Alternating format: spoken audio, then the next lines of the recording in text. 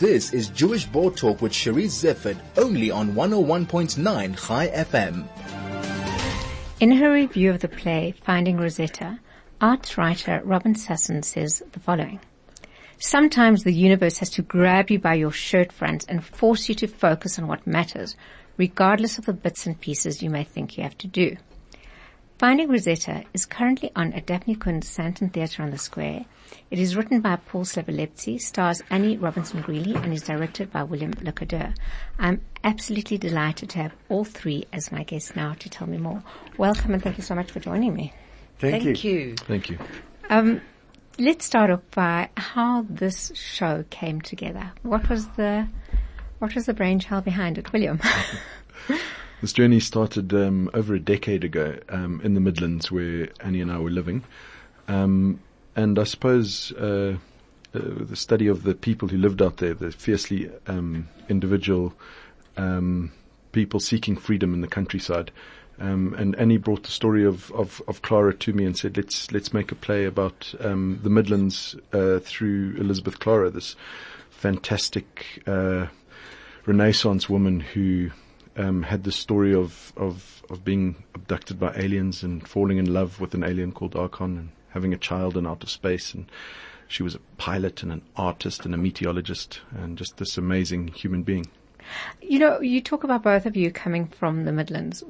Or not coming from, but certainly roots in KwaZulu-Natal. But the love for the Drakensberg pulsates that show. And if you don't already love it, you fall in love with the Drakensberg and the stories and the tales. And that's kind of what captures you.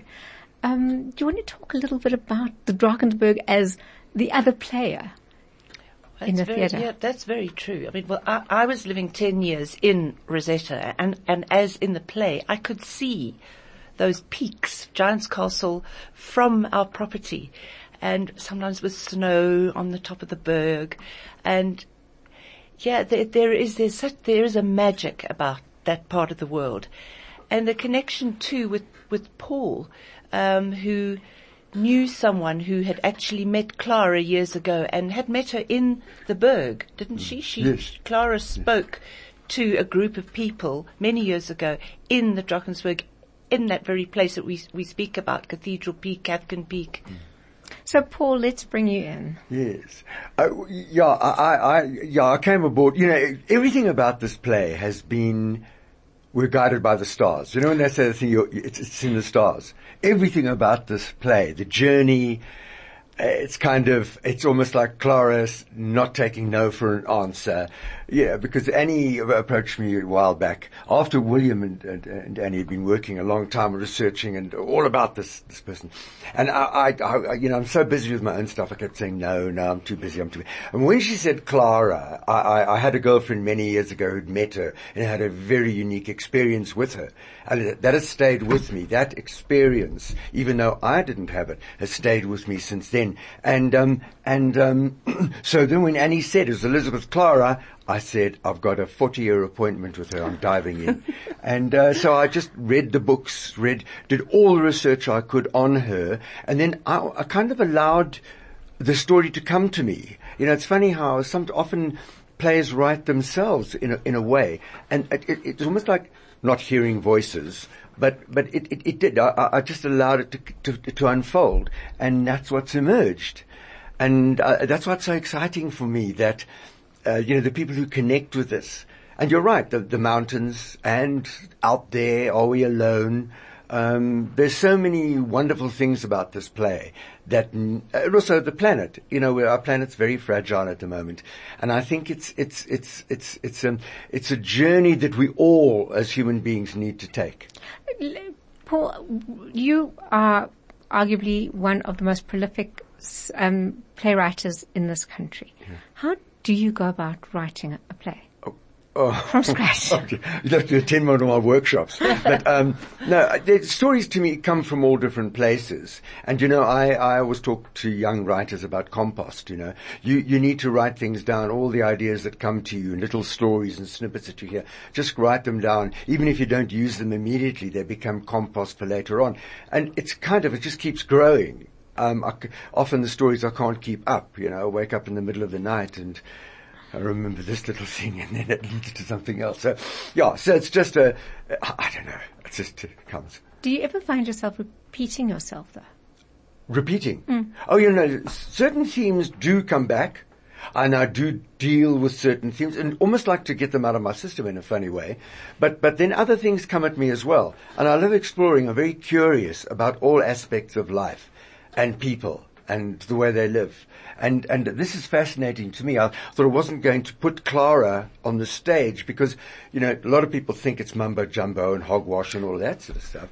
But how about someone whose life there was an interface, a connection somewhere along the line, and something happened? The possibilities. I love possibilities. And that's why in Annie's Rose, it's her journey more than anything else. To what extent, and perhaps the other two can come in here as well, to what extent, once you've written it, do you let it go? I don't think Paul ever lets it go.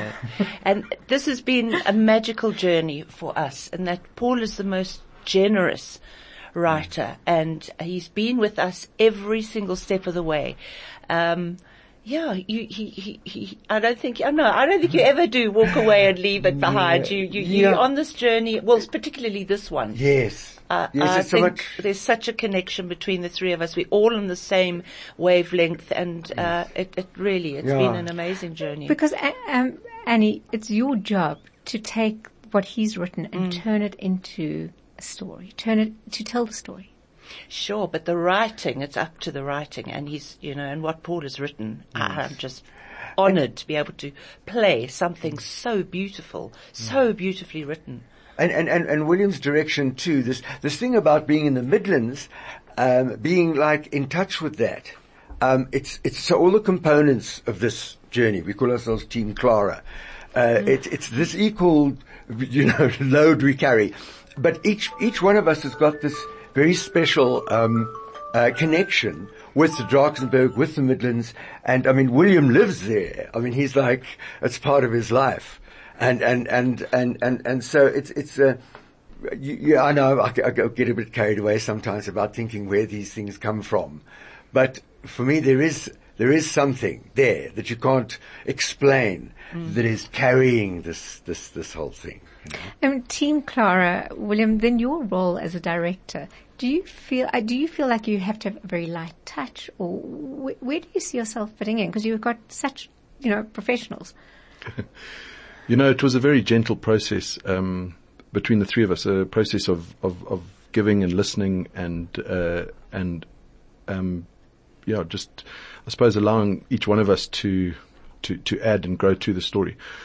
So it's been a wonderful process of being able to create and make decisions and have them affirmed and supported. And when they've shifted, it's been very positive shifts. So the process has been very, very collaborative and in a sense democratic. That has allowed three creative people with similar interests.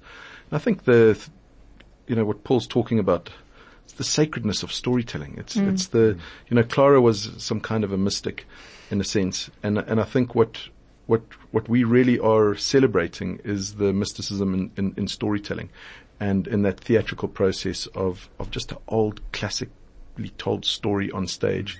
So we encourage people to come and sit and relax and listen to a story and experience all the sort of stimulation that comes with it. Yeah. And the interesting thing about black audiences, they tune in completely immediately. All these stories, the Abalungu and these spider webs that come down from the sky. Ancestors speak to you.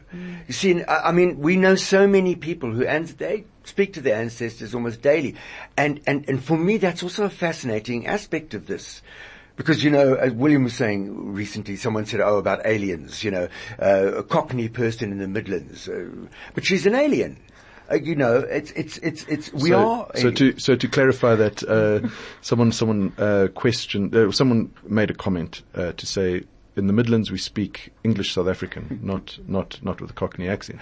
Now, in researching the play, Annie and I conducted many interviews with people that had either interacted with Clara or who had different views of the world, seeing ley lines, fairies, angels, ghosts, whatever. Just seeing people interviewing people that lived in the Midlands that saw the world differently. And there were so many people from around the world, so many different accents, so many different nationalities that were portrayed, including a Zulu Sangoma. But the point that I made in comment to this person was that we explore the aliens that we are in South Africa.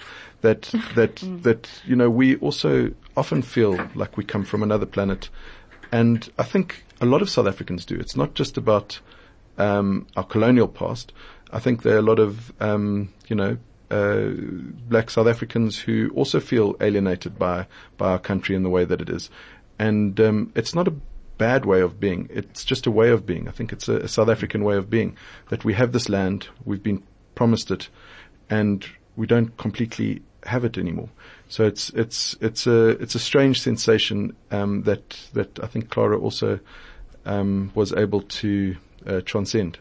The three of you talk about Clara, and there's one point in the play where you get the feeling she's actually been expunged. Yes. From the history, yes. From the school. Is that factual? Yes. There is nothing. There's nothing in the archives at St. Anne's. Her sister's there. There's not a photograph of her there. There is absolutely no evidence. So there are various theories, That's why, even Felicity, the other character, suggests, the biggest scandal could have been if, in those days, in the 20s, if the man she'd gone off with had been a black man. But it could have been anything. If you think of a young girl in the 20s falling pregnant, say, or something like that, she would have been cast out and written out of the records of the school. You wanted to say something, Paul? Yes, because Annie and I went there to the archives and looked through, and the Barbara, her sister, is all over the place, debating society and all that, and she was far more intelligent person and wiser person than her sister, but the fact that there was no record was really quite stunning, And I can imagine around the 50s or whenever the book came out, someone at the school might have said, listen, this woman can't be associated with our school. I mean, that's a theory. We don't know, but it's fascinating that this trail runs dead, It's like, and yet she's known all over the world.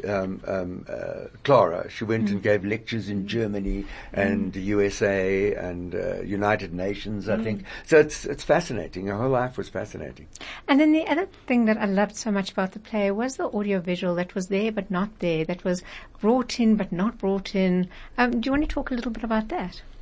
I think, as a directorial decision with using it, it's quite a complicated thing to use on stage because sometimes it distracts from story, and we are bombarded by so much screen in our lives.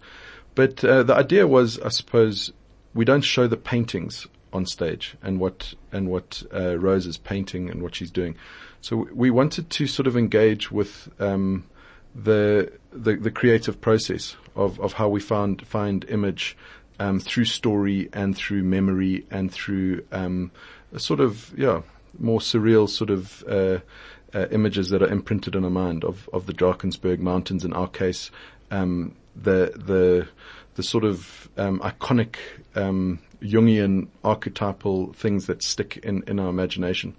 So the projection plays that part. As Rose is remembering something or imagining something, we see a projection sort of gently appear and then gently fade out, and shimmering as it goes. And it was created through an app that worked with Van Gogh sort of expressionist style paintings. It was beautiful to play with, and I hope it worked.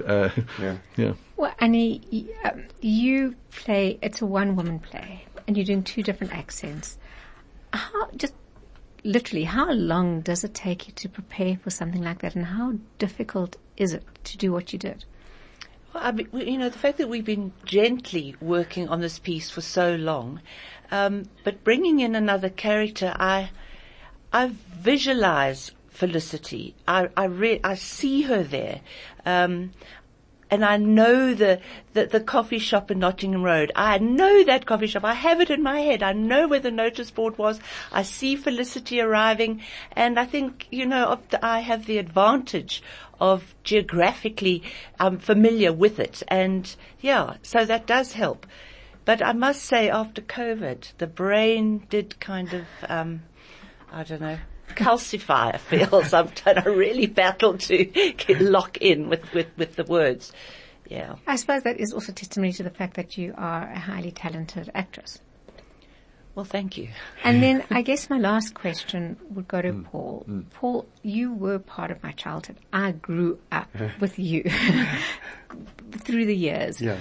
Where do you see theatre having come from, and where do you think it's going? And I only have 2 minutes. Okay, well, look, as we all know, in the past we were telling stories that the newspapers couldn't, and the market theatre was this hive of activity where, space in Cape Town, and then the market was telling the stories of the country. And it was a different dynamic, so-called protest theatre.